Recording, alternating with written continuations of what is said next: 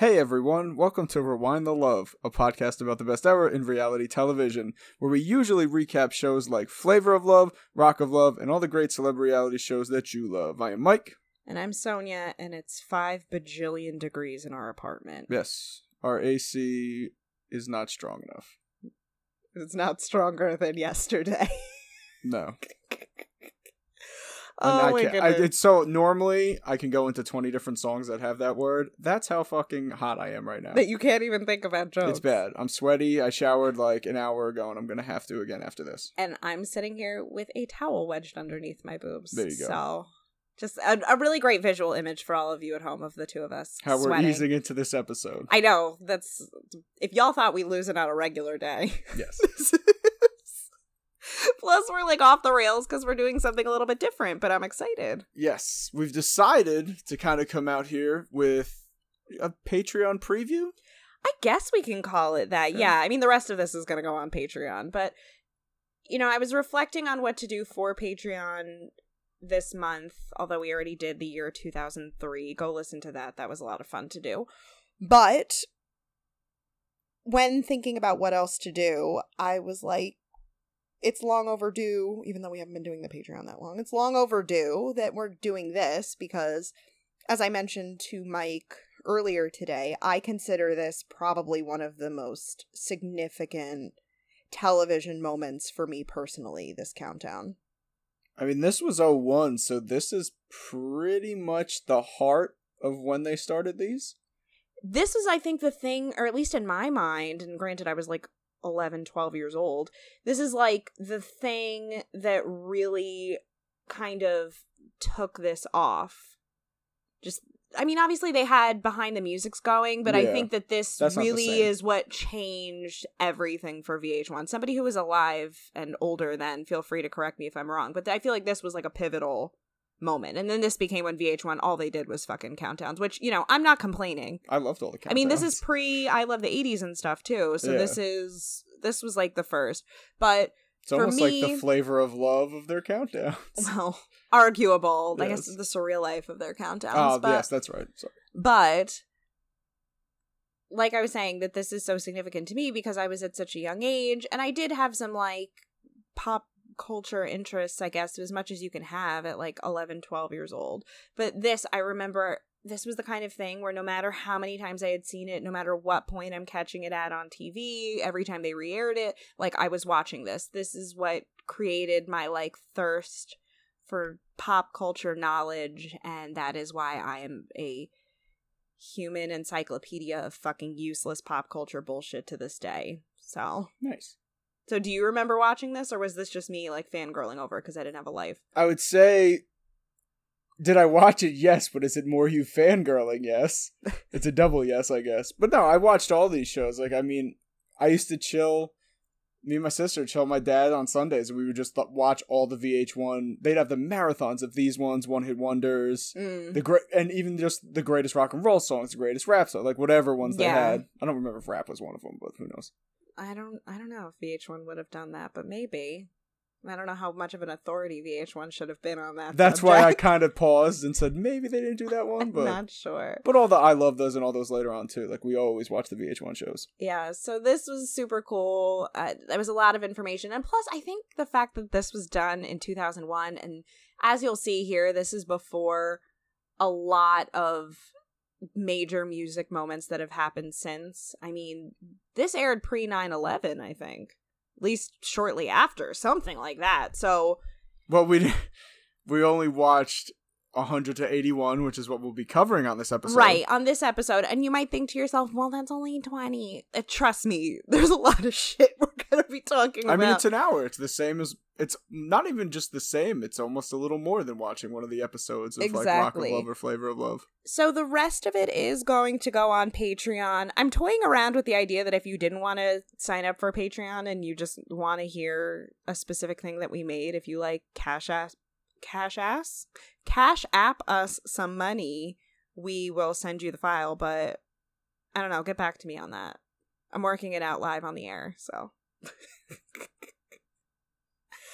Oh, anyway, so like I said, we're going through 100 to 81 today.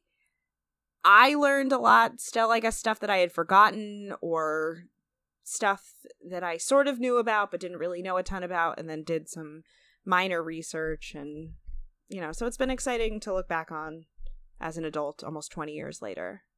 I mean, some of these I remember, but majority I would say I don't. But it's all very famous, like, groups or individuals. Mostly. These are mostly people I've heard of or situations I've heard of. Yeah. Nothing really came as too big of a shock. Although there's a couple of things that, like, I guess were shocking at the time. But then, like, in hindsight, I'm like, this wouldn't even...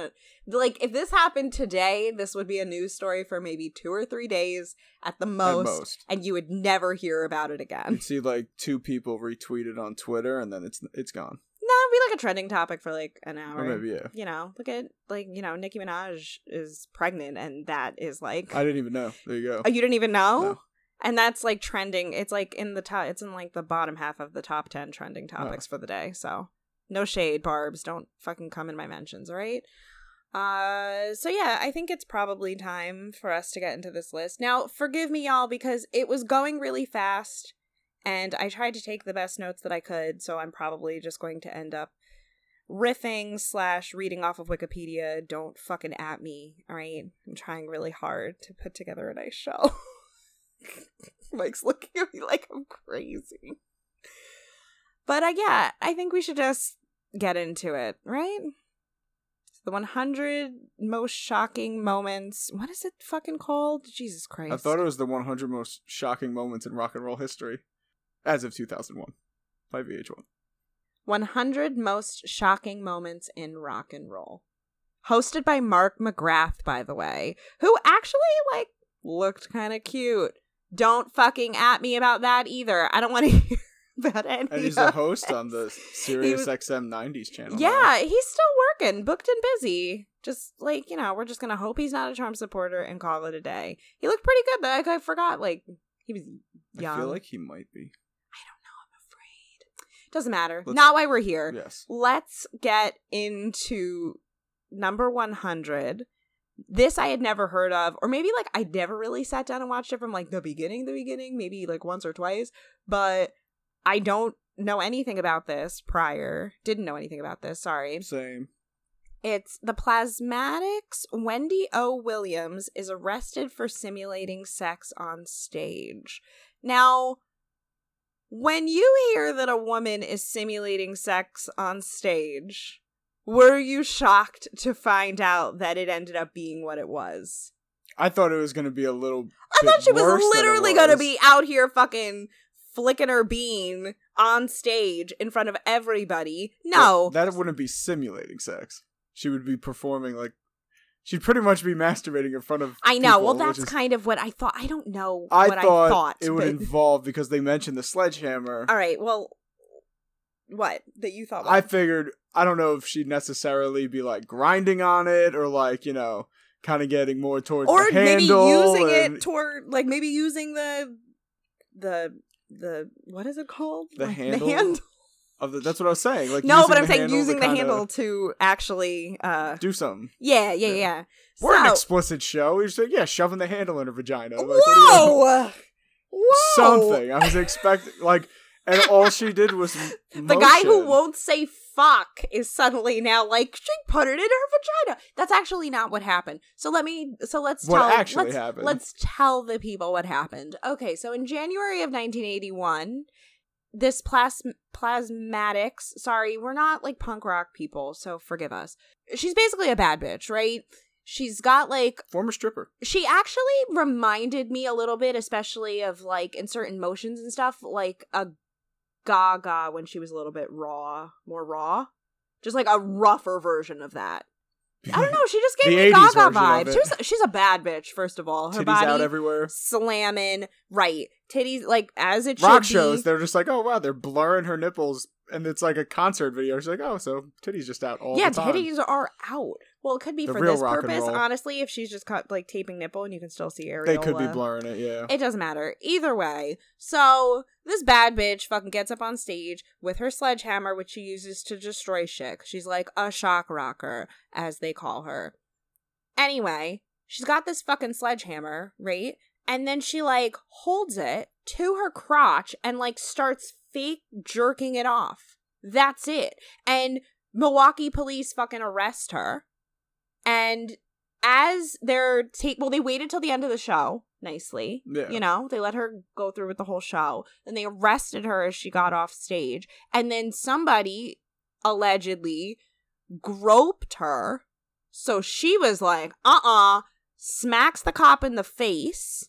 The cop pins her down, breaks her fucking nose. Well, not just right. It was pretty much. And then one of the other bandmates and then the others came out, just right? beat the shit out of her. And then her manager came out. He got knocked the fuck out and beat up. And then the bandmates came out, and I guess they might have hit them a little, but they arrested them. Yeah. And she got, like, fucked up. She broke her nose. And he just goes, now imagine if they had cell phone cameras back then. I mean, they had pictures of it, though. Well, they had pictures of her on the ground, but since no one was outside, they could all be like, she turned around and hit a cop, so we had to, like, defend ourselves. It's like, guys, like, you're a bunch of... Oh, that's what the manager said. He got hit with batons till he was, like, knocked unconscious. Yeah. Well, that's some bullshit. I mean, I'm not gonna say it, but... Of course, yeah. No, there's... Y'all know what I'm thinking. Yes. In November, an Illinois judge sentenced her to 1 year supervision and fined her $35 for attacking a freelance photographer. Oh, never mind. That's something else. Either way... No, they got found not guilty. She was acquitted of an obscenity charge. She subsequently covered her nipples with electrical tape to avoid arrest. I think that must be a separate thing. So maybe she wasn't. Oh, no, that's in Cleveland. Nope, that was in Cleveland. Sorry, she was cleared of all charges. I don't know. I'm sorry. Clearly, she went through a lot of stuff, though. But she ended up killing herself in, like, a really gruesome way. Oh, well, that we don't have to go over necessarily. I know, we won't. But either way, bad bitch icon, fucking shit. ACAB icon, legend. I mean, I don't know anything else about her. She might be problematic in other ways. I don't fucking know. But it was a really interesting story that I had not known prior. Had no idea.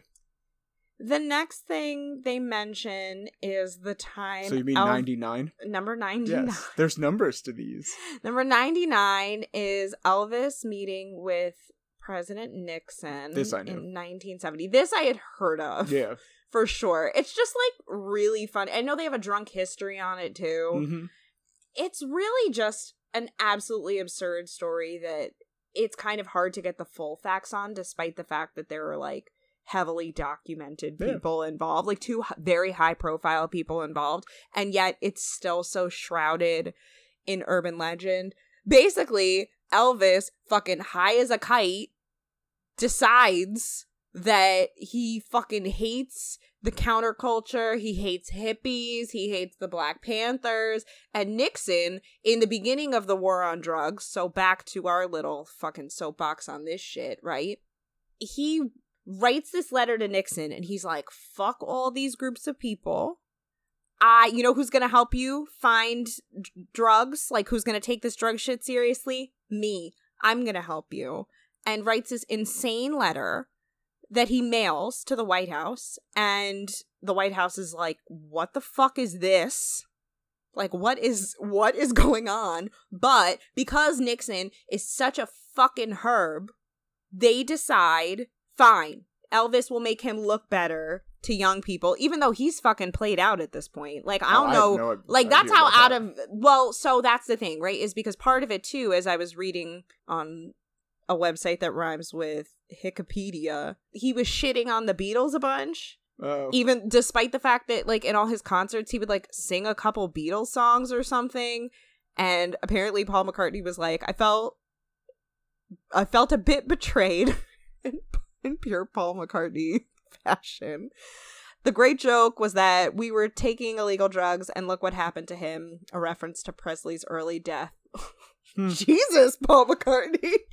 Like, I mean, and he's still out here and performing at like 100 million years old. If it's the real Paul McCartney.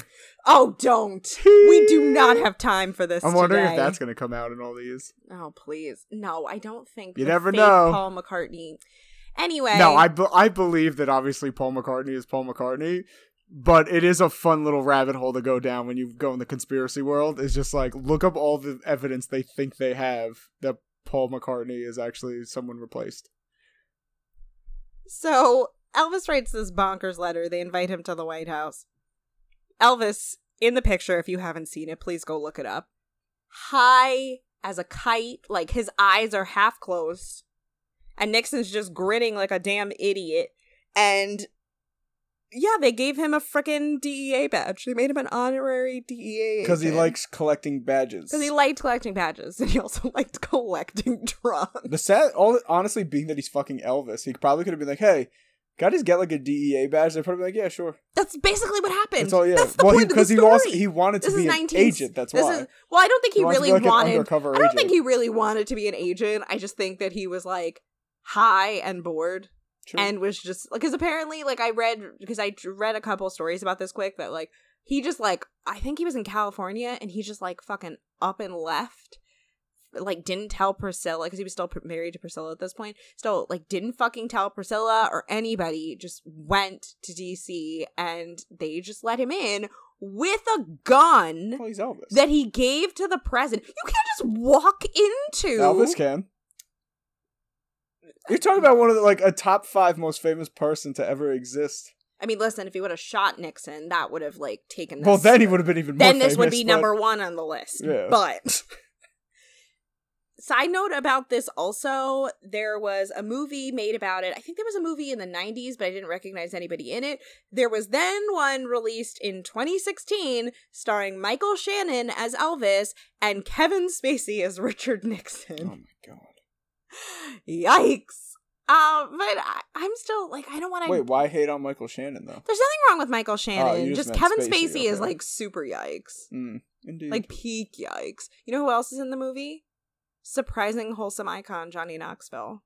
Really? Yes. Interesting. I don't know who he plays, but I saw that he's in the movie. Were you saying, oh, really, to the wholesome part or to the... No, that I didn't know he was in it. Oh. Number 98 is David Crosby being unveiled as the father of Melissa Etheridge's kids. Well, everyone knows in the year this. 2000. I mean, yes, but there's been a development. It's not a good development. It's a sad one. But basically, the story about this is Melissa Etheridge, who was like at the top of her game and one of like 3 visible lesbians in fucking 2000 or 90, whatever. She and her wife, Julie Cypher, had 2 children, and there was like a lot of hullabaloo about who the father of these kids was, and then they released it in this, I think it was like Annie Leibovitz shot Vanity Fair cover. I could be completely wrong. You would think that that would be something that I'd have prepared for you. My apologies. But they released it with fucking David Crosby from Crosby, Stills, Nash and Young, right? That's that's not my that was like white people music. That's like knowledge. A super group. Yeah, so who's the main group? Crosby, Stills, and Nash is like the group? Even if he was like a solo artist too, if I'm not mistaken. This is something I gotta look up. I have no fucking idea. But anyway, so what is a Crosby, Stills, Nash and Young song, by the way? Like, what is a song that he's known for? David Crosby.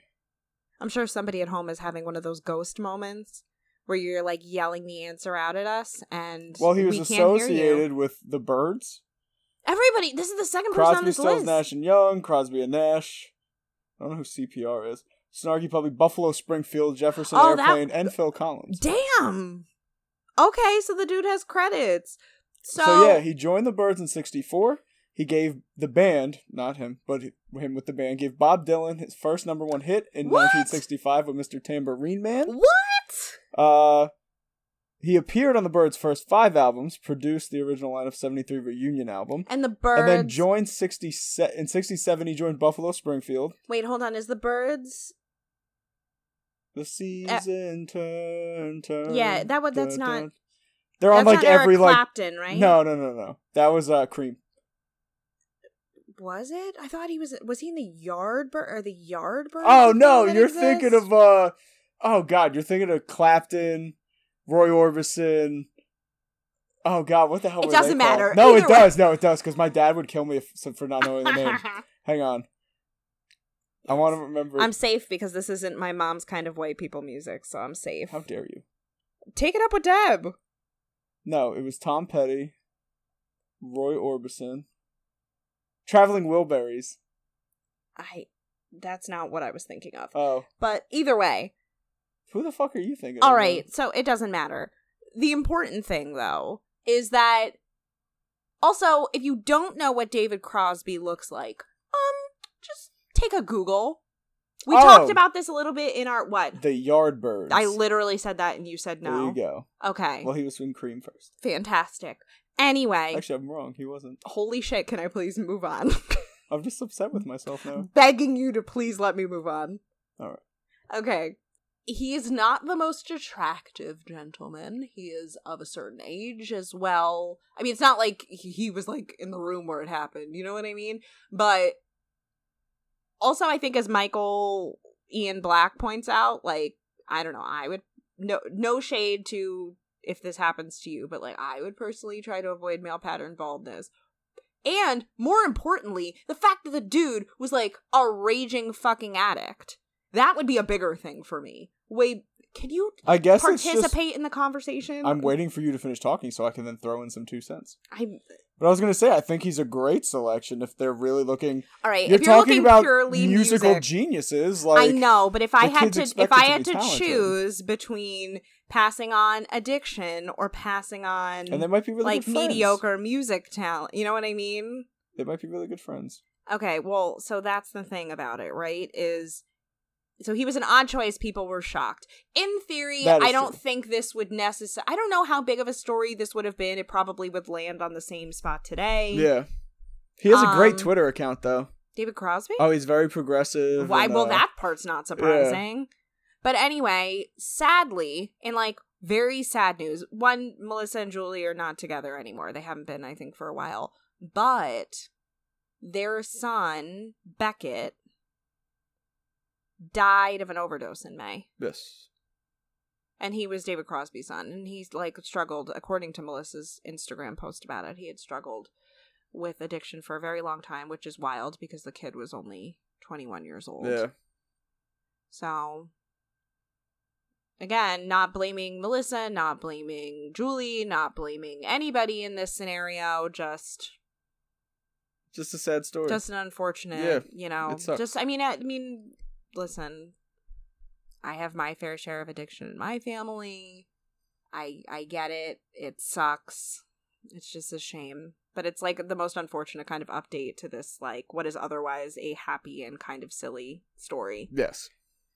Ugh. Anyway, on a lighter note, I guess, number 97 is Screamin' Jay Hawkins, believing to have fathered 75 children. If you're not familiar with Screamin' Jay Hawkins, you're probably familiar with his song, I Put a Spell on You. Yes, that one. The one that they sing in Hocus Pocus. Yes. That's what I know it from. I mean, how do you not know the main version? I feel like they use it in a lot of commercials and stuff, I would say I knew it in Hocus Pocus first. So apparently dude was married 6 times and, you know, like a man on the road, especially during a certain time, just fucked around a lot. And claimed in, like, concerts and shit that he had, like, 75 children. His biographers interviewed for this segment. It's very bizarre. Like, because she's, like, a vehement defender of him, which I guess makes sense. It's just, like, so weird to, like, take. She's like, you know, a lot of people would call that irresponsible. And it's like, most people, like, anybody would call that irresponsible. Most, if not all. And she's like, but he was really proud of all his kids, despite the fact that he didn't know most of them. I mean, it's sweet, but it's just funny to hear her be like, most people would say, yeah, like, basically everyone would say that. He didn't meet most of them, I think, he said, but his dying wish when he died in 2000 was that all of his kids would come together and have some sort of, I don't know, they would all get to meet him and whatever. Showing up and be like, holy shit, I have 70 brothers or sisters. Oh gosh, that sounds exhausting.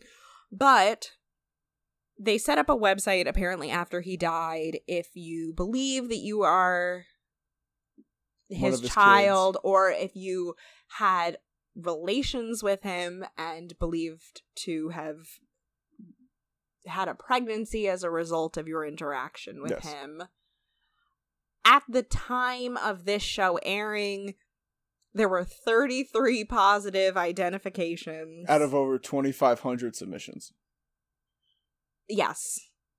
at that point in time. I forgot to check if there were more. Although they also put one up on the screen, and I could have swore the kid looked just like him. Well, that's the thing. This biographer is really a character. She's like, they all have his same laugh. And I'm like, and they cut what? to his laugh in the song. Well, they cut to his his right, his like fake, which I feel like is his fake laugh in the song. Like, it was interesting that this woman caped so hard for him. But yeah, like this man just hated condoms, so that's apparently in and of itself. There you go. An interesting story. Number 96, interestingly, took place in 1996. Ooh. Which, if you were a kid in the 2000s, you absolutely, or kid or older in the 2000s, absolutely remember this moment. And it is Bjork beating the shit out of a reporter at the airport. I don't remember that. You don't remember this? I feel like VH1 showed this fucking clip of her beating this reporter up every chance they got. Isn't it also the reporter that canceled on her or something? No, she canceled on the reporter. So here's what happened. So Bjork is supposed to be coming to Thailand to do concerts, I think. And supposed to have an interview. They said, like, right before she landed or right before she got to Thailand that she was, like, not really in the mood to do it. But the reporter meets her at the airport regardless with a camera and a mic and, like, the whole 9 yards. Not the only one. There's a few. Yeah, there were several. She was not the only one. Yeah. So all these cameras and shit are there, and little tiny Bjork is pushing her son on the, you know those things at the airport, like the luggage. That's what I was going to say, yeah. Carrier. Like, you know, so it looks like a shopping cart, but 90s not fully luggage carrier. Yeah, well, I'm pretty sure they still have them today. Might just be, yeah, maybe. Why wouldn't they have them today? They might just be different. Okay. Anyway, Bjork is pushing her son on this thing, and she's got her head down. And she clearly looks like she's been through it. I don't know where she was flying from into Thailand, but, you know, flights are hard, especially when you've got a kid.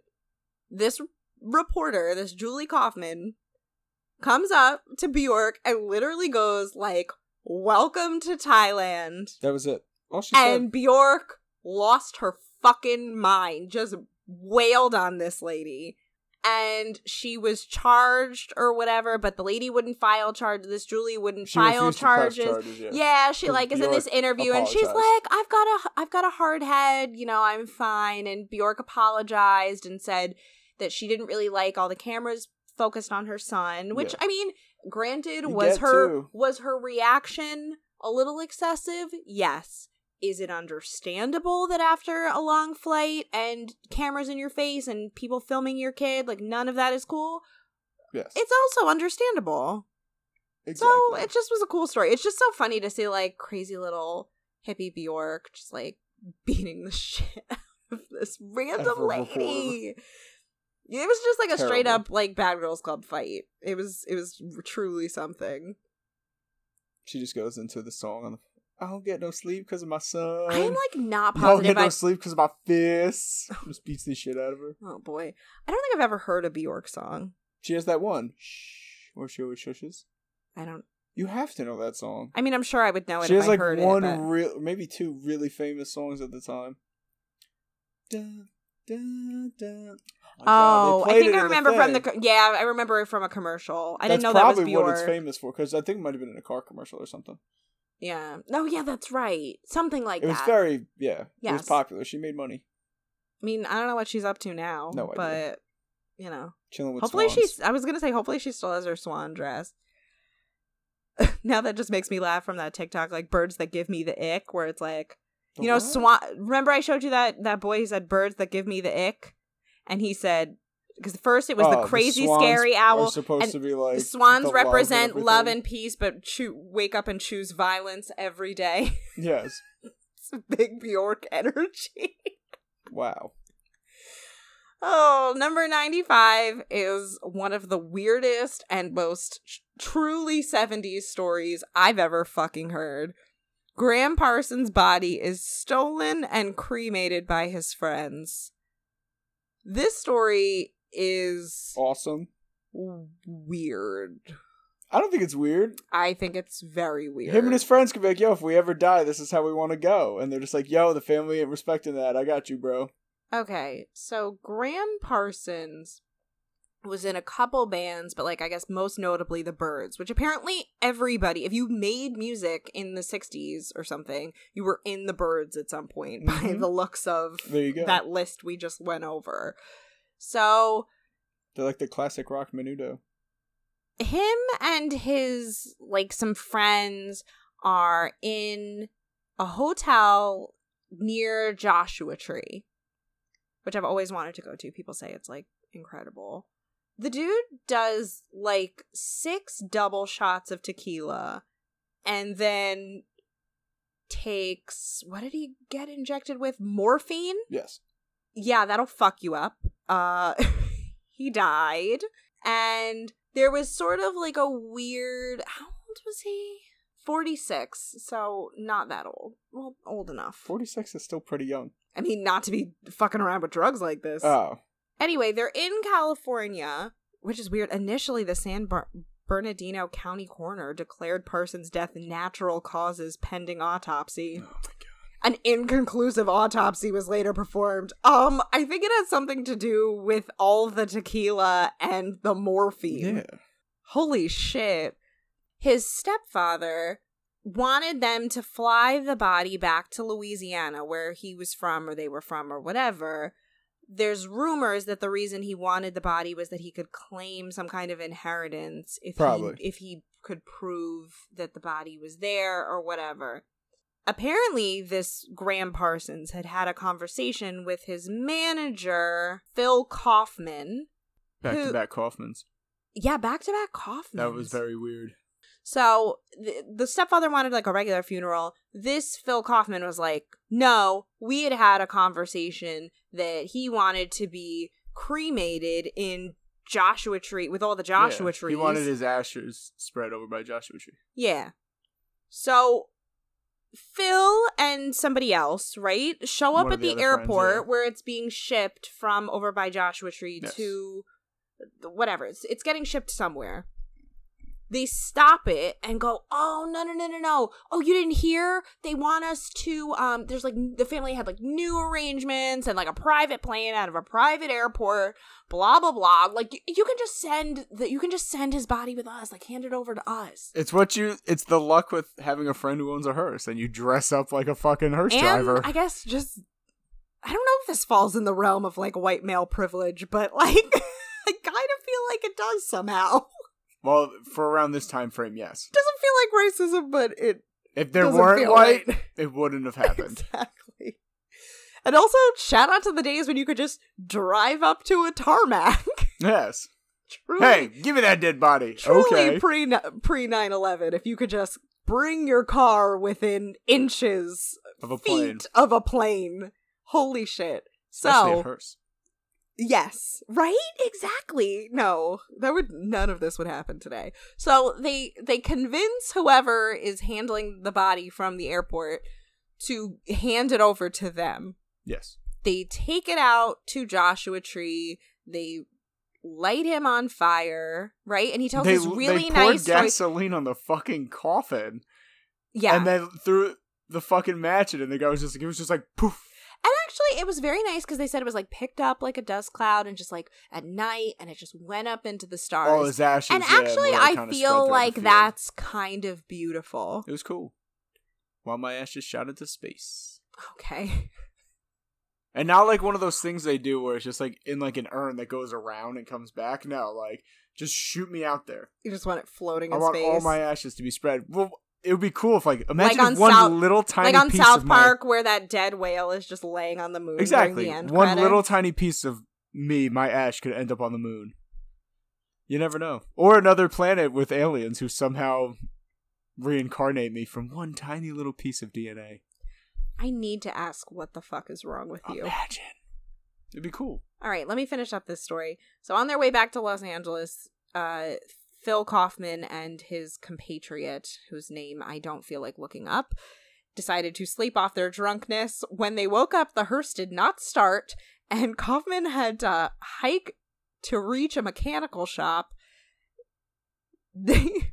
They were later involved in a car pileup on the highway and rear-ended another car. This has to be turned into a movie. This is the most bonkers story I've ever heard.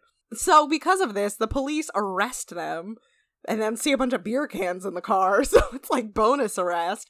And then, hold on, and then Martin, I guess the other guy, slipped out of his handcuffs and fled with Kaufman when the cop went to go check that nobody else was hurt.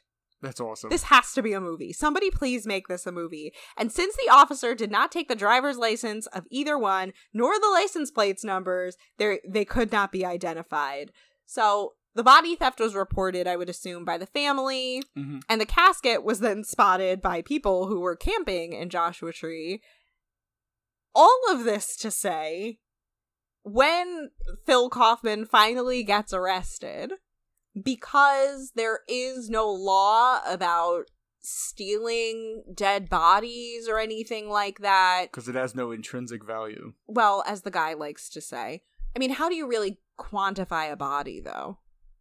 It's only tough. The coffin had value. Basically, only the coffin had value, so terrible. He was charged with grand theft and given a $300 fine for the price. Well, I guess not necessarily for the price of the casket, although I would think that the caskets were probably cheaper. Oh, no, wait, I lied.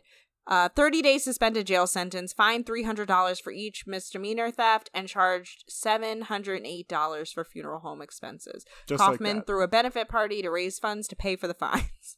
Good for him. The event was called Kaufman's Coffin Caper Concert, all Ks. And Dr. Demento was the featured DJ. At least there was 4 Ks. Yes. Very key. Hold on. And beer bottles with the figure of Parsons on the label with the inscriptions Graham Pilsner, a stiff drink for what ails you, were served. I need to know so much more. Oh my god, the events were loosely depicted in the 2003 film Grand Theft Parsons, starring wholesome icon Johnny Knoxville. That's pretty funny. Wow, this is weird now. It's weird. This has become universal fucking Kaufman's and Johnny Knoxville. Twist. Unexpected. Oh gosh. So that was a fantastic story. I fucking on Johnny Knoxville. We're just gonna keep coming back to Johnny Knoxville. Number 94. I had never heard this. A fan is struck by lightning at the Tibetan Freedom Concert. I can't believe this ranks higher than Elvis meeting with Nixon, but or a guy stealing a dead body right, and or lighting it on fire. Or that bonkers story I just fucking told everybody. No, actually, think about it though. Like how rare it is for this someone lady to get struck by fucking lightning. Right. So this lady says that she was straight up fucking like the doctors told her it was like a direct hit. Okay, she was fucked. So there was a Tibetan Freedom Concert. If you were alive in the 90s, you might remember a DC. Free Tibet shirt. Mm-hmm. Please don't ask me any more details about what this entails because I am a stupid American. Anyway, as Herbie Hancock took the stage, about 3 p.m. in June of 98, like a storm starts forming over the open-air stadium. All of a sudden, as Herbie Hancock is playing, lightning comes down, and nobody had any fucking idea what was happening, right? All of a sudden, it's just a light, bang, boom, huge everyone explosion. made it sound like there was just a flash, and everyone was like, "Oh, you didn't maybe know a pyro if it was went like off." Right, because this is back in the 90s when bombs were still a thing. I mean, bombs are still a thing, but you don't hear about bombings as much in the United States. Well, you hear about shootings because, we regulated laws about what you could, because we regulated laws about being able to build, like, getting the ingredients to build a bomb, but we didn't change shit about fucking guns, so. America. This Lisa Selfton was resuscitated on scene and taken to the trauma unit of a local hospital. She was transferred next day to DC General. 12 people were injured, 4 critically, because obviously it's a lightning strike. She was hit directly, but there were other... Her friend got fucked up too, sister, but came too. Oh, was it the sister? Well, I'm sure if you're standing next to somebody that got blown up... You're still going to be like, holy shit. Yeah, you're still going to have to, there's probably a kickback, I would assume. This is awful and horrifying if you're a bra-wearing person. Her burns were worst on her chest, where her underwire bra attracted the electricity and probably caused cardiac arrest. Damn. I would say that would. I'm surprised that caused the cardiac arrest. I would expect that it would be the however many volts and watts came from a lightning not bolt. necessarily, but if you think about the electricity conducted by metal, That's true. that would probably make it worse. Or it stays there for. I mean, it is bonkers that she survived. Yeah. Like, literally, she says the doctor said it was a direct hit. Like, she wasn't just standing near it and caught a stray. Went the top of her head. Her. Well, technically, they say lightning actually starts from the ground or something. Like, there's a whole fucking weird thing. I don't know science. But either way, imagine pretty much you don't even see a bolt because it's in the body. That's what happened. It was head to toes. I mean, you see videos of trees getting hit and they split in half and shit. I mean, I've never actually watched any of that. You've never seen just a video of a tree getting struck by lightning? No, now you mention it, no. It's weird. Huh. Love lightning. Which also reminds me, I haven't watched the movie Twister in a long time. I was about to say I love lightning and tornadoes, and now this is just weird. I know. There was like a period of time... God, I want to see a tornado if y'all were like in person millennials so and you're like around our age, can you also tell us if you were like slightly interested in like tornadoes and shit after watching Twister as a kid? Or before, and Twister just made it even that much better. Also, can we do like the movie villain, the real villain for a second about how Jamie Gertz? Jamie Gertz is portrayed as this psycho bitch because she doesn't want to travel with her boyfriend chasing tornadoes with his ex-wife. Like, oh, I'm sorry, and your ex-wife is Helen Hunt. Was like, it his ex-wife I'm sorry? Or his yeah, they were married because there's a whole scene with the divorce papers. We're so far off the point, but this is the 90s, everybody. Oh my god, I've always forgot.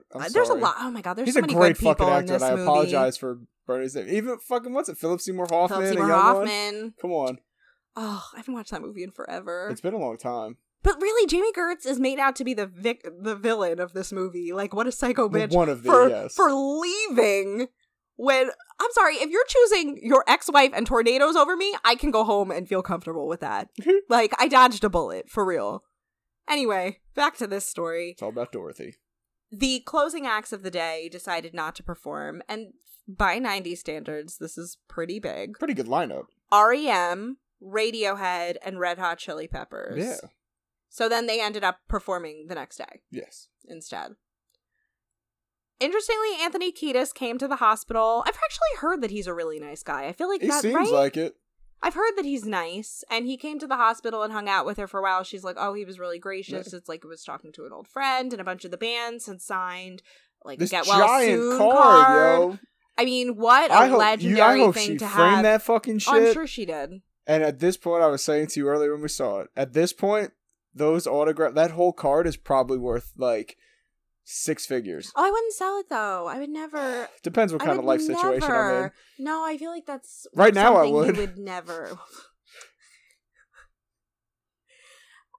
I would never. That's too meaningful. You know, you that died it's like, for you know it. what? I got hit by lightning. I lived, and the lead singer of the Red Hot Chili Peppers, who may be her favorite band, who knows, showed up and got like every band to sign this for me. Especially because I know the Beastie Boys were there too, so that would have been cool.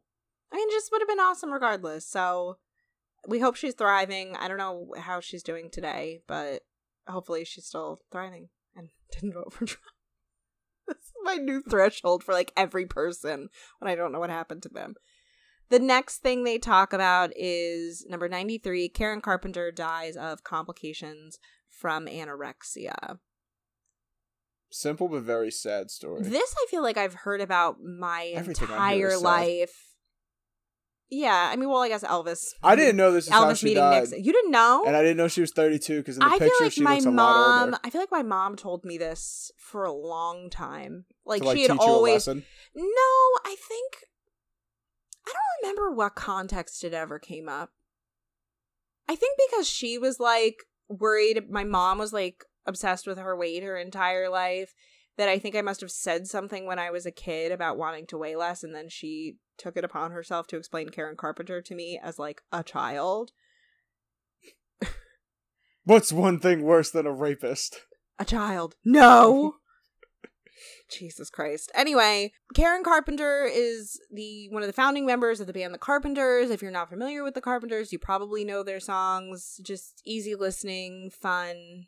Well, the one chill vibes. Top of the head, the one it's just the why do birds close to you. Oh, I didn't know that part. Yeah, that's the rest of the song. Suddenly appear.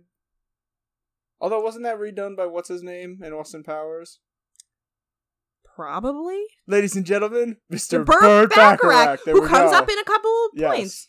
Yes, Mr. Burt Bacharach, yes. I just remember, the only reason I remember the name is because I remember Austin Powers introducing him. Love that you had to give him the full introduction, yes.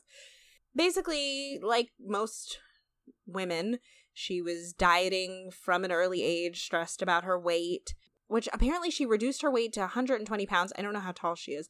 It stayed approximately that weight until around 1973 when she became super famous. Then, of course, because the media is awful, was critiquing her. She saw pictures of herself that weren't super flattering, and she got a personal trainer and a diet and like joined a new diet that like helped her build muscle, but then that just made her feel heavier. Yeah. And she just started spiraling. By 1975, 2 years later, like after she was at her peak, she weighed 91 pounds. At live performances, fans reacted with gasps to her gaunt appearance.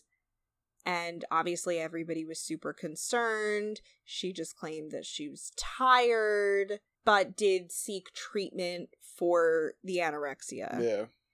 She then was given thyroid. She tried using thyroid replacement medication. Probably to help her, like, start gaining weight. Yeah. She probably did so much damage without even knowing. Well, that's the thing, because then she started gaining weight, which her heart was already screwed up from the weight loss. She and did not do it the right ultimately, way. yeah, which I was probably, it seems like, because she was under doctor supervision through a lot of this too, and she was getting on like in IV nutrition and stuff like that, and Wikipedia is sure to note that she maintained a relatively stable weight for the rest of her life, but she ended up having a heart attack at 32 from just the stress on her heart from... Well, they said the story was that she gained 10 pounds within like a week. Like, it was real quick and fast, and her body couldn't adjust. Yeah. Technically her heart, but... Alright, let's Yeah. go to the next one. Shame. What the fuck? None of these are going to be uplifting. I which know. sucks. Go We'll listen do our their best music. to try to, like, laugh at some shit, but... Well, this one's, like, not sad. It's just weird. Uh-oh. So, 92, a homeless man claims to be Kiss drummer Peter Well, Criss. this could be funny. I mean, it's not really funny, but it's not sad either. Like, it just doesn't make a ton of sense. Nowadays, there'd be a fucking GoFundMe with like $100,000. They'd be like, know, yo, by the way, thank it was just God. this homeless dude. And people would be like, you know what? It was a homeless guy. Let him keep the money. It gets kind of weird, but basically, the story is Kiss had, like, gone and done their own thing. Now, Peter Criss was the one that had the cat makeup. No. I don't know shit Hang about on. Kiss. Fuck. Star Really Child. counting on your whiteness right now. Paul Stanley was... No. Paul Stanley. No, Paul Stanley had the star. Stanley was the star. Gene had like the demon. Right, I knew he's got his own thing going on, right. Fuck. It's one of the other two and I can't think. It doesn't No, matter. the cat dude was the other guitarist. Okay. If I'm not mistaken. So what did Peter Criss have going on his face? I have no idea. While Mike looks that up, they had gone and done their own thing, and everybody's like, where the hell did Peter Criss go? All of a sudden, somebody claiming to be Peter Criss shows Oh, you're up. right. Yeah, he was the cat. I Yeah. feel, you want to know how I feel like I know that? I feel like I know that from Family Guy. Well, pretty that's why I was embarrassing. thinking of Family Guy before. It's pretty embarrassing. Because, like, I like Kiss. They weren't one of always my, like, favorites, but they have some very good songs.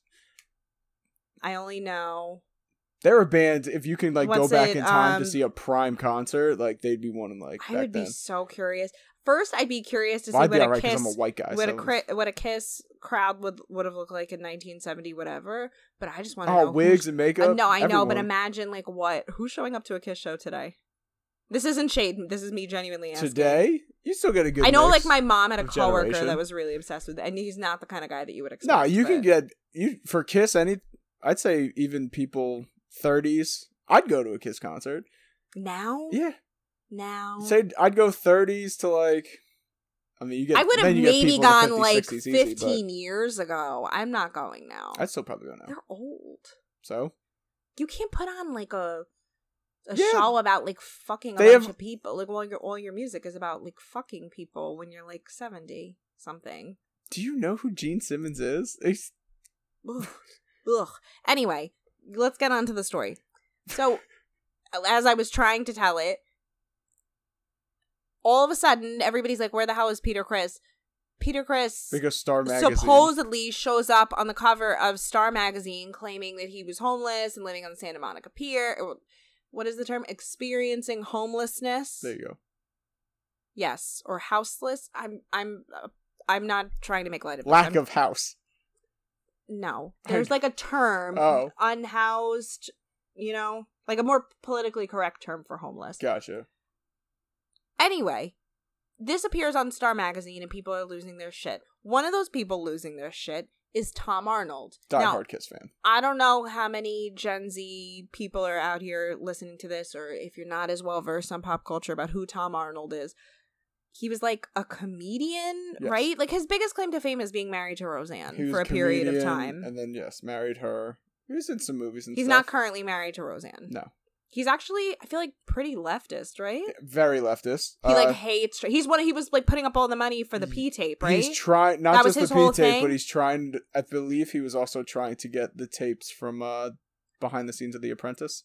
Yeah, he did a great episode of Jericho's podcast where he goes and tries explaining all these. Oh my god, the two of them together! I and can he's got, only like, imagine really what that young interview would be like. Well, that's the thing. Jericho's very he just lets them speak. No, like, I know. He's what I'm saying. A great host. That's what I'm saying. I think that would be a fan. Because he jokes a lot and has old interview. stories about shit, but yeah. So Tom Arnold was like a pretty big deal in the 90s.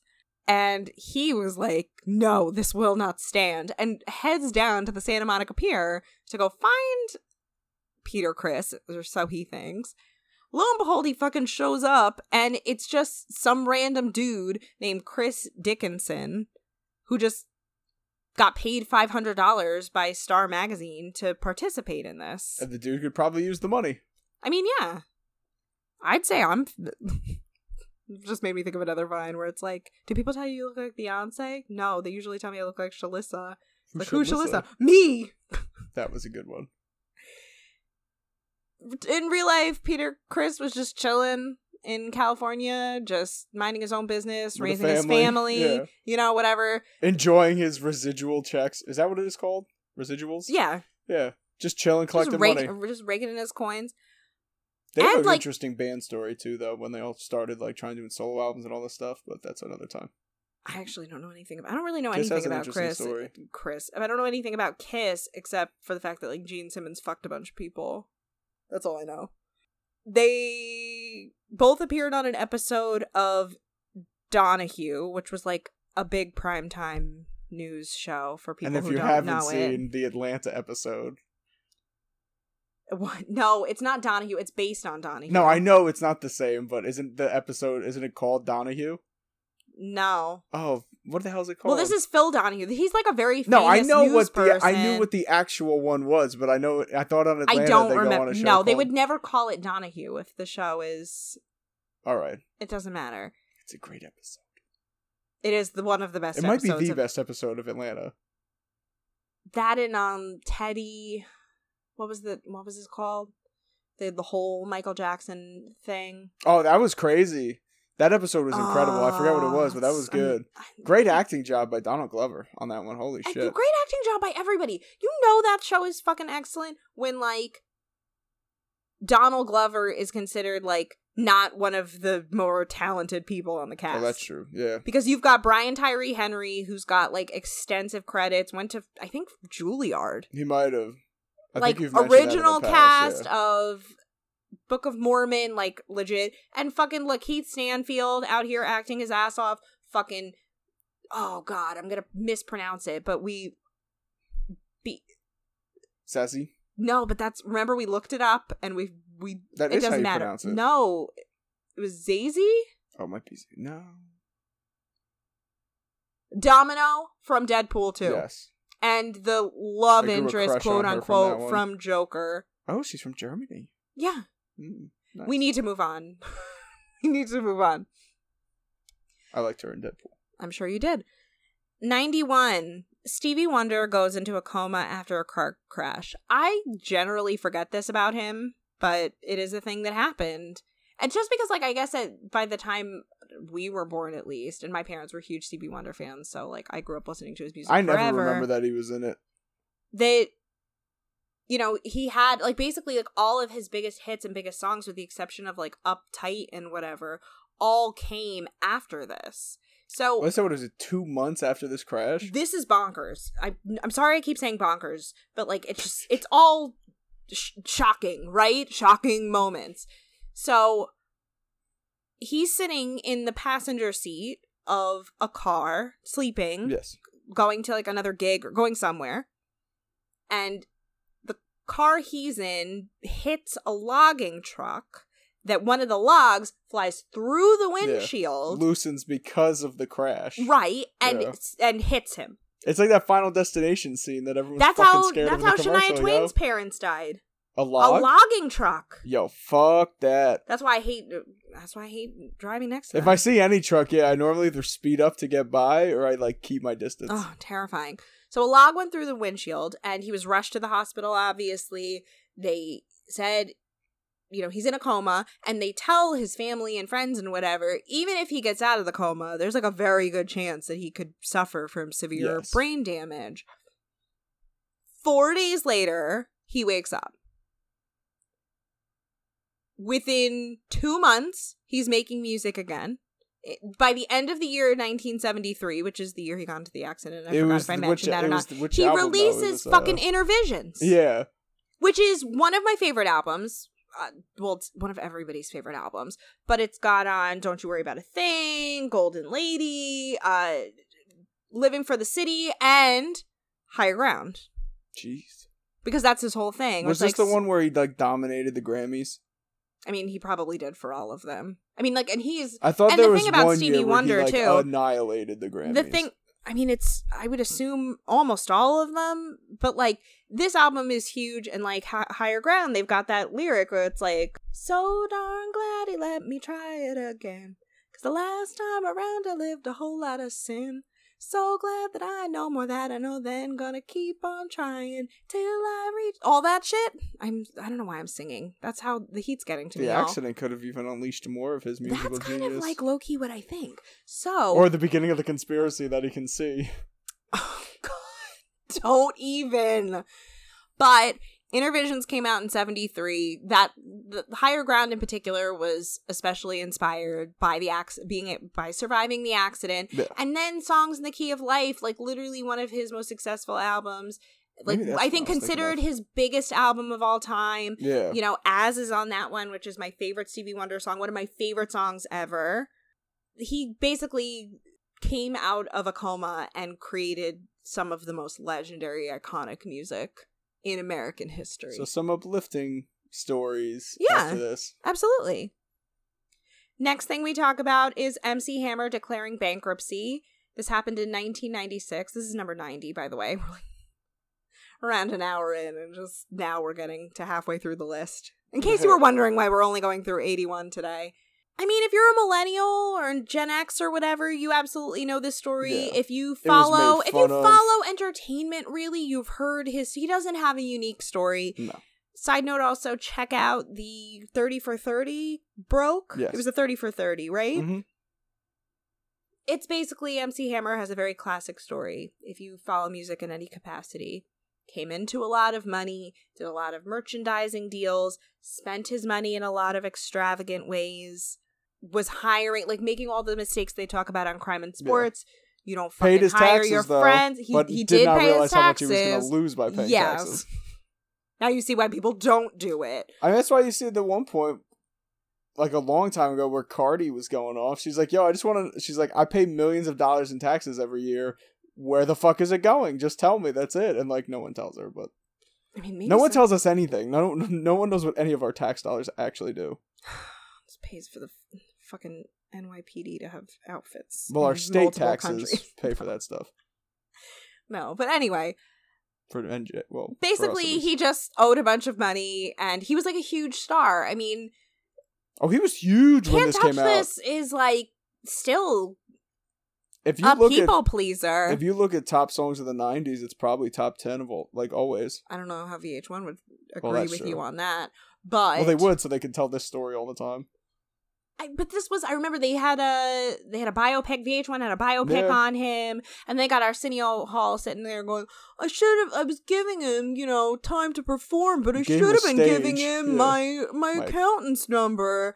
No, just, financial literacy should be taught in more schools. And I mean, you think you have money, why would you think it's ever going to end, But he should have had an accountant. But it was one of those things. He raked in a ton of money. Exactly. He could have got screwed over by people. And I mean, not all of it was extravagant. Well, first of all, they keep saying this $10 million house. Like, that's like, I mean, obviously it's extravagant. Well, that's what he said. He made $30 million. 10 of it went to his house, but he only had 14 after taxes. It left him with $4 million. He paid all his old friends money, which, don't get me wrong, is awesome. That's a great thing. It's like, hey, you hook your friends up with jobs or whatever. It's not. It's never a good idea. I would. If I ever become very famous, I'm only keeping like 3 friends. And my close friends would be taken care of. Whatever they're making, well, if they want to leave their jobs. But all right, that's a conversation for another time. So it depends what they're doing. If I was like famous, like, yo, you could be like, go to, I don't know, culinary school and become a chef. I'll pay you like $80,000 a year. No. If I had millions, of course. No. People I care about would be taken care of. Well, I guess I know where you would be on things then. I'm not saying that. I'm just saying, like, anyway. Wow. Hard to imagine. That's not what I'm... Don't make me look like an asshole on here for being financially smart. Because it's not always, like, friends. It's, like, people, that... People in your life that you haven't spoken to in, like, 10, 15 years suddenly come fucking asking for handouts. Well, you also have, like, a lot of friends. You know what I mean? Like, it's just... Whatever. 89... Def Leppard's drummer, Rick Allen, loses his arm in a car crash. This story I've heard a decent amount. Yeah. Very famous, very significant. Guy's still alive, still going. New Year's Eve, 1984. He's driving down the English countryside when he tried to pass another car, right? It just was like a dark road. A car came flying around, but he was like, I guess I don't know if he's slow. The story is he goes to pass the guy because I guess he's slow, and then every time the guy's pretty much just fucking with him. Every time he goes to pass, on a dark English road at nighttime. Yeah. When I think at least one of the people was fucked up, right? I don't remember. Either way, his Corvette hits a stone wall and just like flings him and the girlfriend into a field. But because his seatbelt wasn't on properly, his left arm is severed and like launched across the field. Yep. They find it, put it back on, but then it gets infected and they had to take it off. They gave him a chance. More importantly, though, dude still continues to play drums. Yes, he does. To this day. Like, he's still playing with them to this day. Yeah, he's the drummer. It's pretty sick. But he was just, I think from the beginning, was basically like, listen, I'm not going to let this fuck me up. Like, whatever it takes for me to still be able to play. So now, currently, he has a custom manufactured cable routing system by Whirlwind. He uses 4 electronic pedals for his left foot to play the pieces he used to play with his left arm, which, from left to right, triggers sounds closing hi-hat, bass, snare, and tom-tom. Pretty cool. Fucking interesting. In 2009, Yamaha announced the addition of Rick Allen to their artist roster. Allen plays the Yamaha Oak custom drums with matching subkick. More drum things that I don't understand. Oh, this is nice, too. His wife and him are co-founders of the Raven Drum Foundation, a charity with mission to serve and educate and empower veterans and people in crisis. The Raven Drum Foundation commonly works to help individuals and communities in crisis through healing arts programs, drum circle events, and collaborative partnerships. Allen also formed the One Hand Drum Company to provide funding for Raven Drum Foundation. The company primarily sells merchandise featuring Stick Rick, an illustrated character representing Allen. I don't know. Pretty cool helping out. Yeah. I mean, it's probably a fucking awakening for him. He's like, well, I lost an arm, but I could still play. This is great. Now let me help some less fortunate. Good on him. This one, I'm not gonna get too far into just because it's, like, way over my head. But number 88 is Cat Stevens supports the fatwa against controversial author Salman Rushdie. I've only heard that name. I know he made an appearance in Bridget Jones' Diary. Rushdie? The movie, yeah. Salman Rushdie. So Cat Stevens, folk artist, father and son. Oh, baby, baby, it's the wide world. Is that him? I believe so. Huh. He was pretty famous at the time. Yeah, he was like a really big deal. I know my dad's dropped the name a few times in the past. Yeah, I think my mom's told me about him. I don't know. My mom's relationship with folk music is very bizarre. She like sort of listens to some of it and then sort of listens and doesn't listen to other rock stuff. And then like, I'll be like, oh, you don't, whatever. And she'll be like, oh, I love this person. I'll be like, since when? Yeah. Like, all you fucking played growing up is like Peebo Bryson. Like, I don't, you know Broadway what I mean? Tunes and shit, the Bodyguard soundtrack. Like, I didn't know you listened to this other stuff. But anyway. The Beatles. Don't get me started on that bitch and the Beatles. Like, she's like, oh yeah, like I loved the Beatles. I go, I literally have no recollection of you playing the Beatles once in my childhood. Not once. She bought me this bear that sang My Life or whatever. I don't know which one. In my life, I love you more. I'm sorry, white people. I don't know the Beatles like that. But anyway, so she buys me this frickin' bear and she's like, oh, see, it sings this song. And I'm just staring at her. I'm like, okay. And she's like, it's the Beatles song. I go, this was up to you and you dropped the ball on this. So I don't really know what you want me to do with this.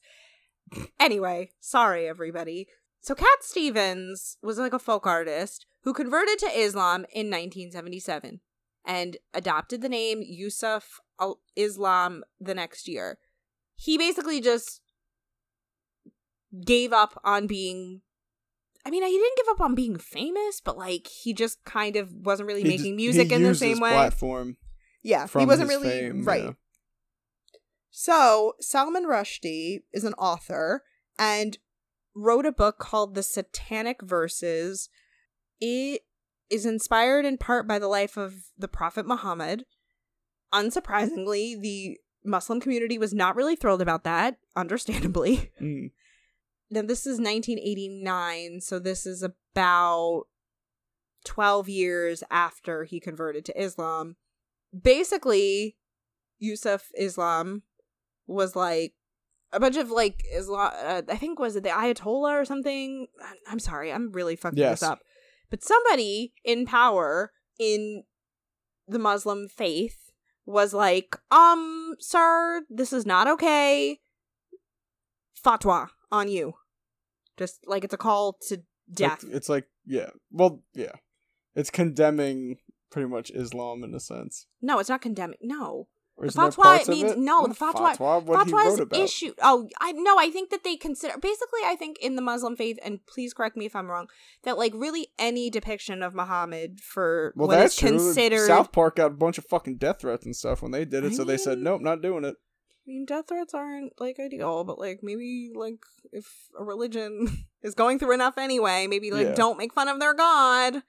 You know, just crazy things like that. I'm fucking this story up so bad. So, it seems like Yusuf Islam is like, yeah, no, like this guy like deserves whatever he fucking gets. No. Yes. If somebody defames, hold on, he must be killed. The Quran makes it clear. If someone defames the prophet, then he must die.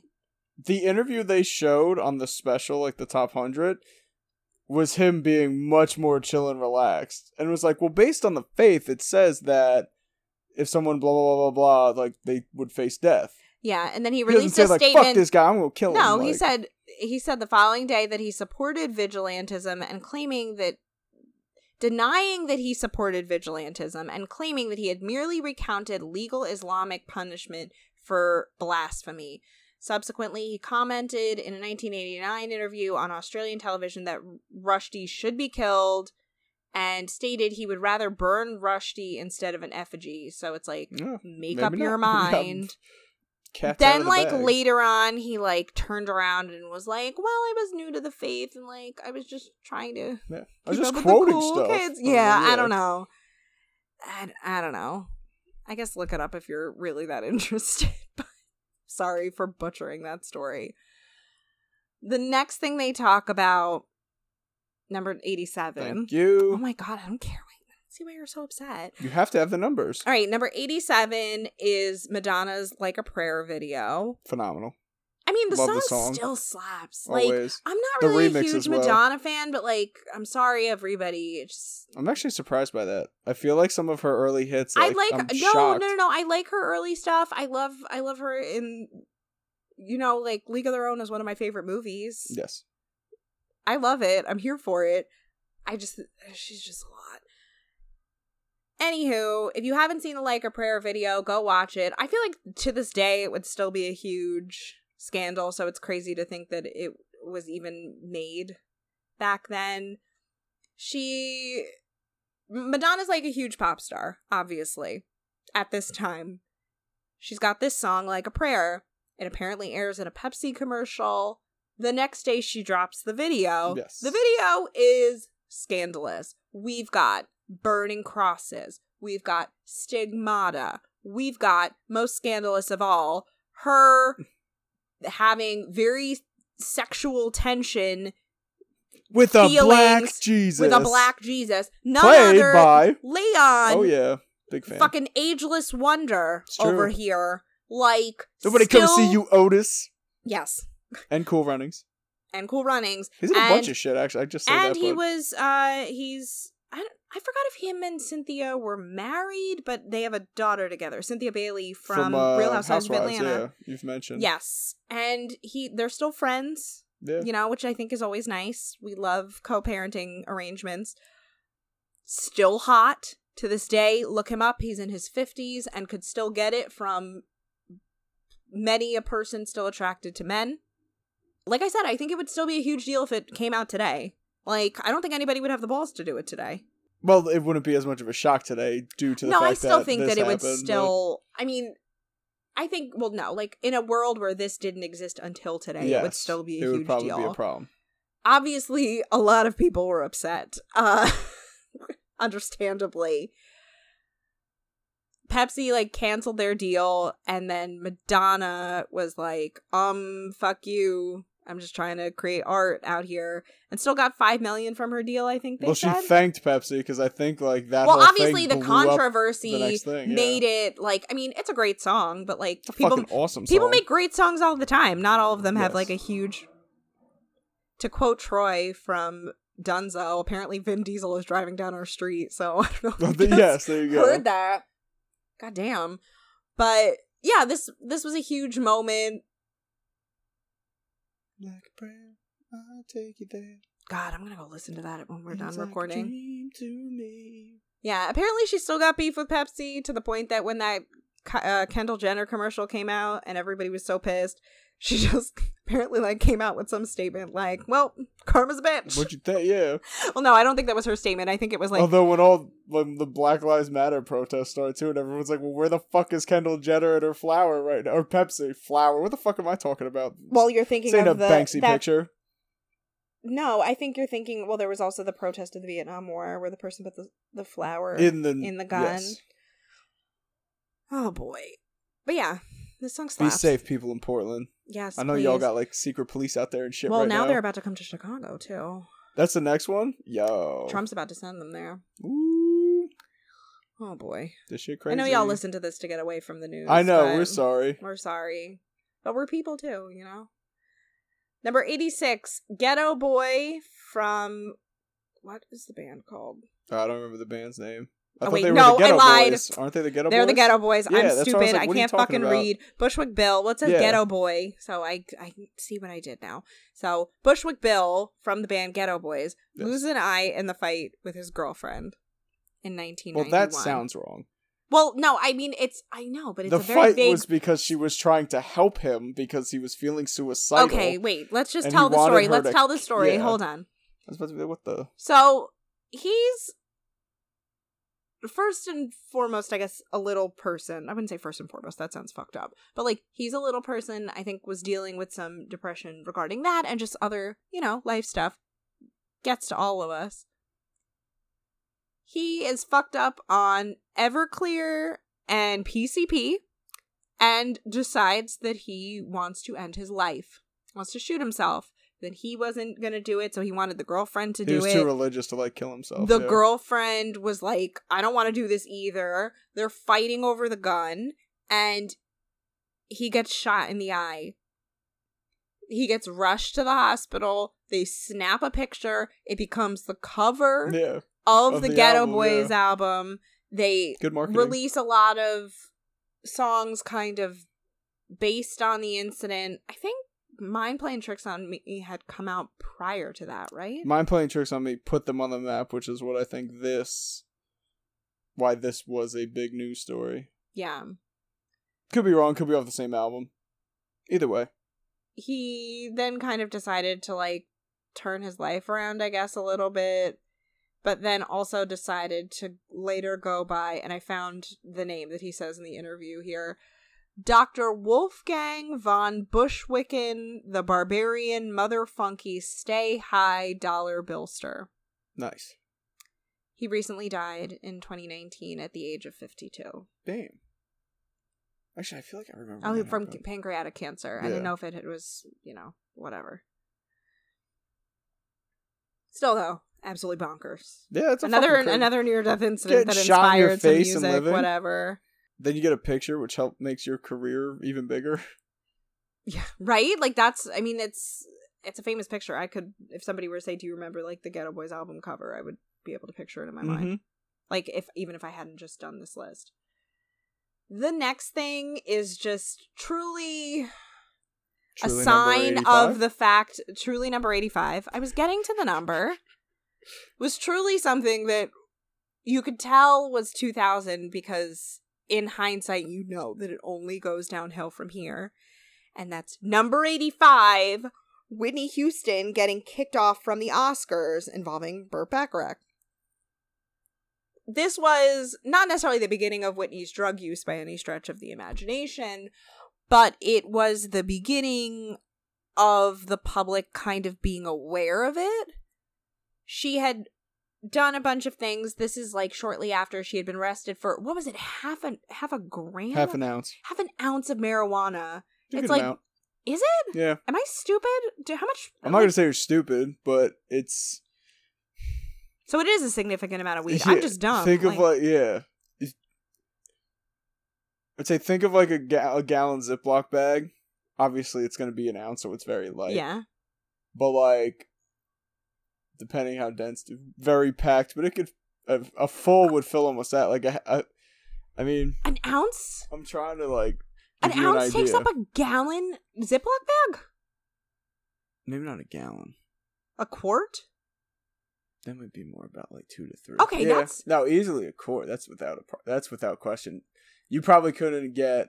Listen how innocent I am, everybody. I don't know shit about weed. I would say, well, I can't really. I don't want to use a bag of That's pretzels. all right. We're not a visual show. That's all right. I believe you.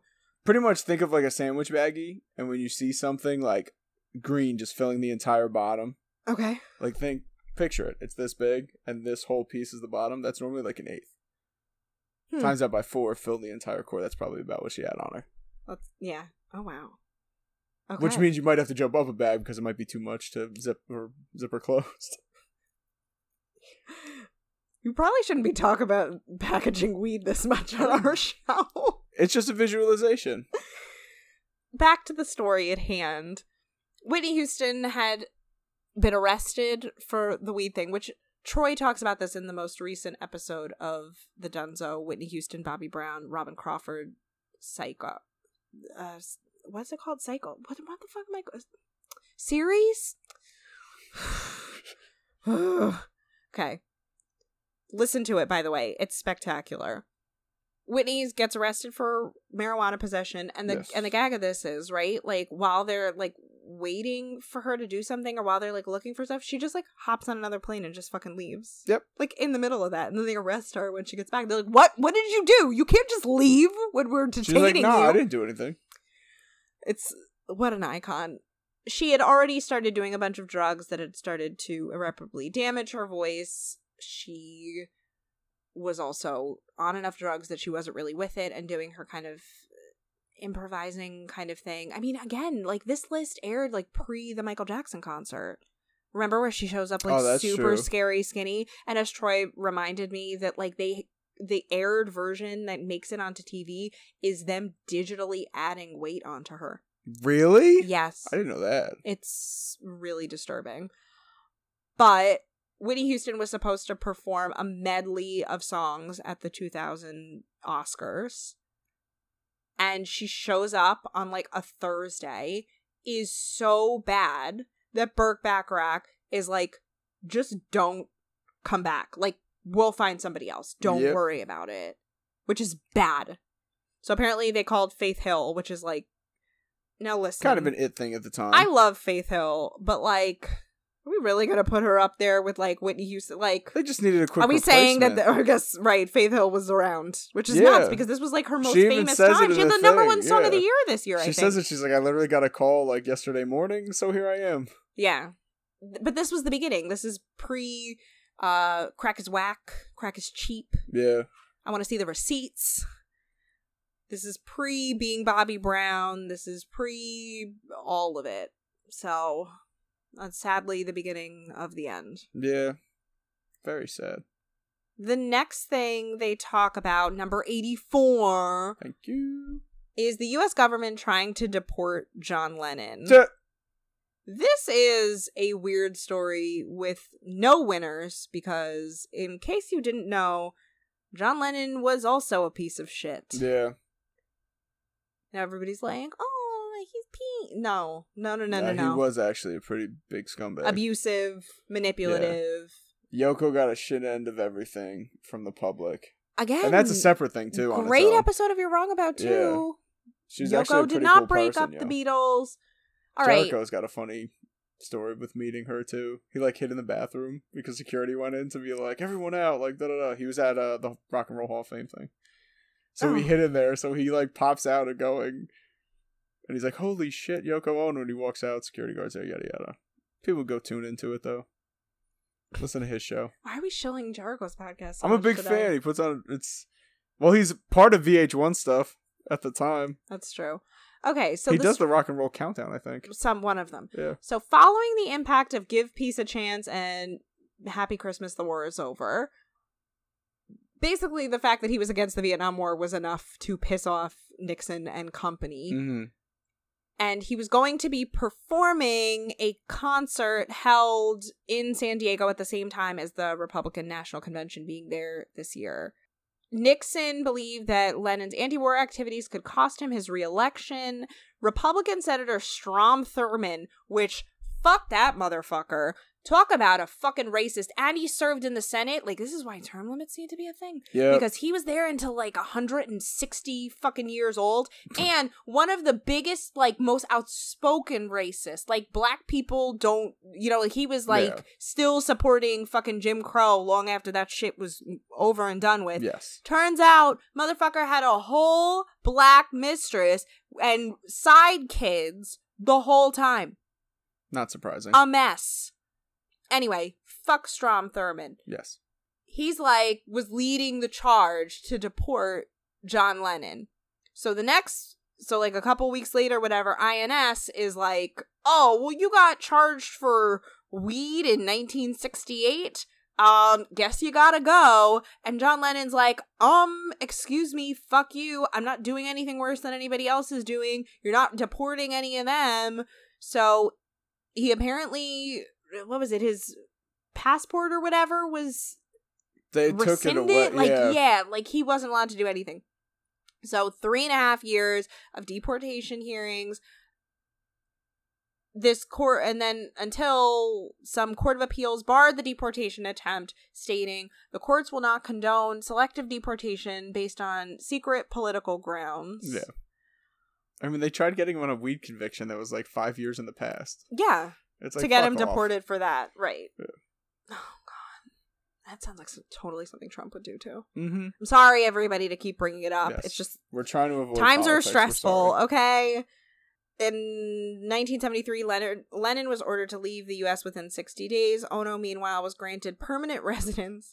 In response, Lennon and Ono held a press conference where they announced the formation of the state of Newtopia, a place with no land, no boundaries, no passports, only people. Now I'm just thinking about Jesus declaring himself a sovereign citizen.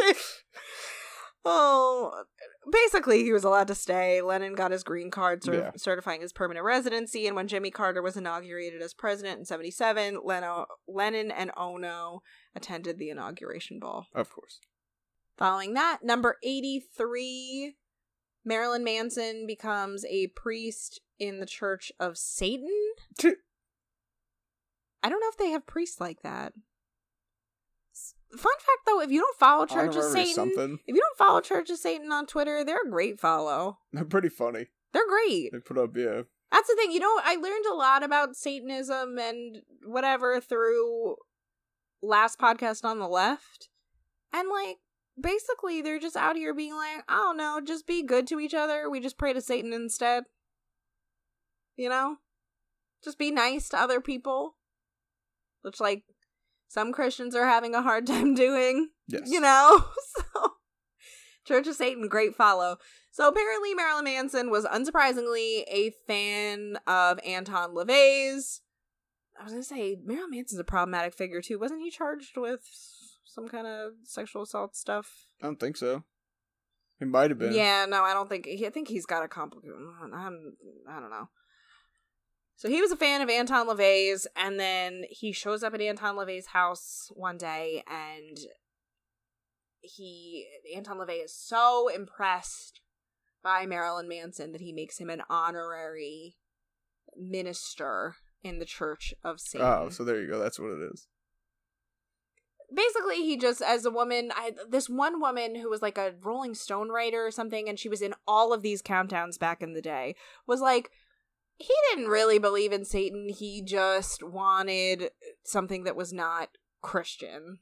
And it's like, and it goes with his whole fucking gimmick. Yeah. I mean, I think a lot of people still have the wrong idea about what Satanism is. Yeah. I think his quote on this, I'd see here, I'm not a misanthrope, I'm not a nihilist, I'm not an atheist, I believe in spirituality, and it really has to come from somewhere. I learned a long time ago, you can't try to change the world, you can just try to make something in it. I think that's my spirituality, it's putting something into the world. If you take all the basic principles of any religion, it's usually about creation. There is also destruction, but creation. Essentially, I was raised Christian. I went to a Christian school because my parents wanted me to get a better education. When I got kicked out and sent to public school, I got beat up more by the public school kids but then I'd try to go to my friend's Passover and have fun. All right. But yeah, I mean, the gist of that is pretty relatable. I mean, I don't know too much about Satanism. I only know what. Like you said, it's only where they're just kind of like, everyone just be cool. I mean, I'm not religious, so. Yeah. I mean, whatever. As long as you're not hurting people. That's how it should be. Everyone just be nice. Right, just we're be nice literally to taught each other. the fucking golden rule every single kid from who knows what age up until what age, but everyone's taught the golden rule, and at some point we all forget about that. Okay. Well, it's true. I know, but it's just funny. Number 82, Boy George reveals that he is a heroin addict in 1986. You would think, like, on the surface, that's not a super interesting thing, because you're like, yeah, a lot of these people are fucking heroin addicts. Like, what's your point? But prior to his decision to get treatment, like, several of his friends died in, like, a very short period of overdoses, which is really fucked up. Oof.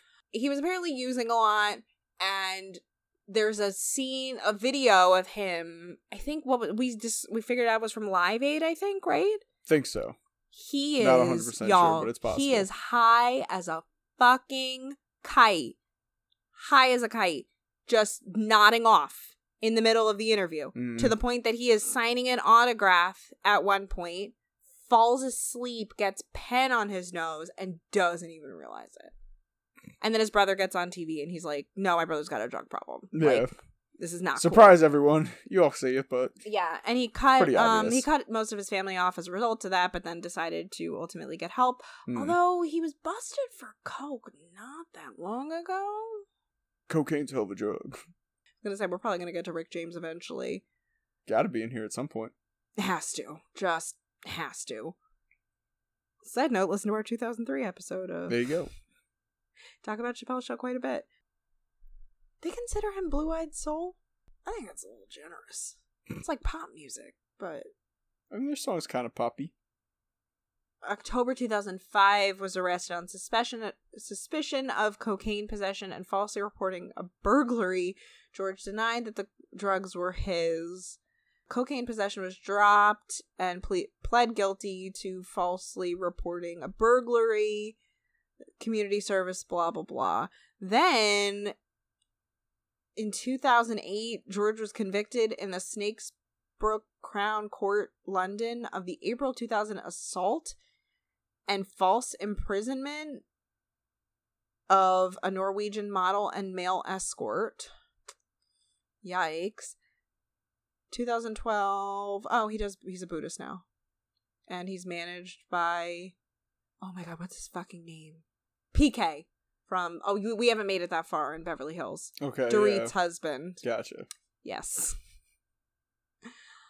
Oh boy. And the very last thing we have to talk about today is The Who giving an explosive performance on the Smothers Brothers Comedy Hour. That's pretty funny. A lot of these things will not make sense. It's a very famous show. I know. It was like considered very counterculture, which is so weird. Because if you look at these two fucking guys, they look like nerdy little Midwestern square dudes. They got canceled at a point too. They Talk were about cancel culture. like literally fucking canceled. Yeah, I forgot what it was, but I forgot what. Yeah, fuck. I used to talk about it with someone at my old job. He introduced me to the show. He's like, "Oh, you should watch some of like their old clips and stuff." Yeah, basically, and then I found you would out never they got think. I mean, because they're shit. doing, the same kind of like a bunch of like the variety type shows Yeah, that a bunch of people were doing during this time, but they were just a little bit more searing in their political commentary, and people weren't really thrilled with that. So the Who came on to perform in 1967. Which song they were doing? They were doing "My Generation," which is like, I would say arguably their biggest song, right? Or maybe Who one are of you? the it's probably the top 3 or 4. Yeah, I was gonna say top. I'd say Bob O'Reilly was obviously known, but that was due. Well, a lot of people don't know. Bob O'Reilly is the Teenage Wasteland. It's the real name of the song. Got it. Which was like obviously a Vietnam anthem. And Who Are You? Yes. Which is made the famous one for CSI. Yes. Not made famous by CSI. It's not made famous. It was by very CSI. famous well before that. I apologize. I don't know if there's any boomers listening. Like I highly doubt it, but I promise we're not shading you. So in 1967, The Who comes on to the Smothers Brothers show. And they're like, do all your crazy shit. Because The Who's out here fucking destroying shit all the time. Yeah. Which is just like, gotta love. Like, now this is straight up white fucking privilege, isn't it not? Like, I mean, I think they got shit on for this, but like, well, don't. I mean, I guess we can spoil it a little bit. They beat shit up. I know, but like, rock and rollers, they are asked to just like, just fucking destroy everything. Have fun. No, I know, but I'm saying like for rock and roll groups, it gets to be like fun. Boys will be boys, but like rap groups can't fucking do that shit. It's 1967, so I don't think there were any rap groups or barely black people on television. You know what I mean? Is like even to this day, rap groups are still if this was the 80s, like let's say hypothetically, this is like when NWA is starting and they get on a show and they're like, yo, like guys, like if you want to blow some shit up or like hit a speaker or do whatever the fuck you want, have fun, do it. And they do it and the cops would be outside even though the production team was like, yo, we told them it's cool. They're nah, we're arresting you. Right. So apparently part of the performance of My Generation usually had some pyrotechnics and explosives wherever they performed it, which is so weird. Basically, Pete Townsend grabs... Who's Tommy? I think it was the drummer. Okay. Sorry. He would grab Tommy's guitar and smash it. On the Smothers Brothers show that night, they had a small amount of explosive put into the cannon. Oh no, Keith Moon was the drummer. And then he's the one that dies later on, right? Spoiler alert, I guess. I think so. Is he the one that got crushed by the car? He got in the car accident. Or did he kill somebody with his car? I don't know. So Keith Moon, whenever he'd play he'd play the drums, and at some point the drums would blow up. Yeah. They're rehearsing, and the explosion is kind of like, lackluster. They said there's a little bit of smoke, and that was about it. Unbeknownst to Moon, a stagehand had added another explosive before the taping, And then on top of that, Keith Moon put some more whatever it takes to make the drum blow up, some explosive stuff. They had like that into the powder, cannon. yeah, like the pistol powder or whatever the fuck they called it. Yeah. So basically, it got 3 times what it normally gets to make this thing blow up. The show goes on. They go to do their thing. Moon detonates it, and the explosion is so massive that cymbal shrapnel cuts into his arm. And apparently, like, you can hear him, like, moaning in pain at the end of the performance. Hear that. I mean, maybe if you, like, listen closely. They made it look like he just got, like, he was already kind of to the side, but he was just fucking pissed and, like, walked off. Yeah, then Pete Townsend, who had been in front of Moon's drums at the time, had his hair singed by the blast. He is seen putting out sparks in his hair before finishing the sketch. And I think they said he had some shrapnel in his head, too. I think, who's the one? Oh, yeah, the blast. He was the one that got hit. The blast allegedly contributed heavily to Pete Townsend's long-term hearing loss. Yeah. Holy shit. And you could tell because they show the scene afterwards where he takes the guitar from one of the hosts, I forget which one it was. Probably and, Tommy. like, to smash it. So he goes over, maybe that's what you were saying before. He took Tommy's guitar. Tommy. That's what Tommy he does. Smothers, yeah. So he goes, because there's no one named Tommy in the band. But he goes over, takes it, starts smashing it. You see even at one point he goes to try to, like, calm him down or, like, try to take it. But you can see he's, like, almost shell-shocked. The boom was a lot bigger than he thought.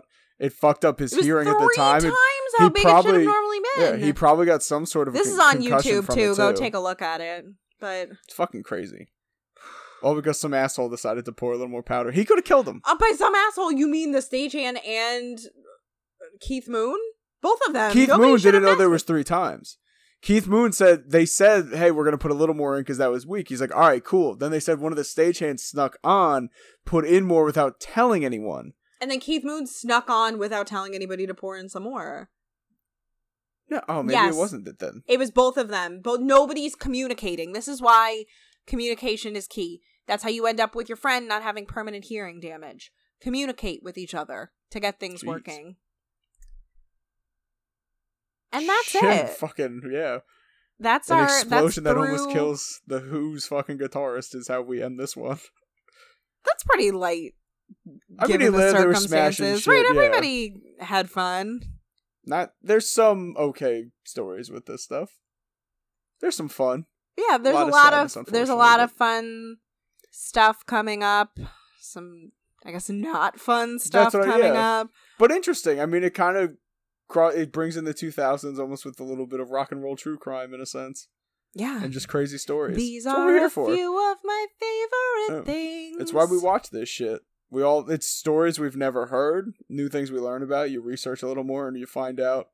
Who was the other one? Not Boy George. Someone before you were looking and reading. You're like, wait, what is this? And it was more stories. Not the Graham Parsons one. Oh, yeah, the Graham Parsons one. That's what it was. Yeah, the Graham Parsons one. It's like, wait, so then they got in like a fucking pile up and all this other shit you didn't even know about? It's fucking nuts. Yeah, there's a lot of cool stuff coming up. I'm actually excited to keep watching this and go through the countdown. Some sketchy stuff coming up. Oh. Well, you see it. I'm not reading yet. Yeah. I'll wait till we watch. Ooh. I'm going through the list now. I'm not trying. You're very excited. I am. There's a lot of cool stuff coming up in here. So, again, we're going to be putting at least part of it up on Patreon by the end of the week. Maybe the weekend, depending on how my editing process goes.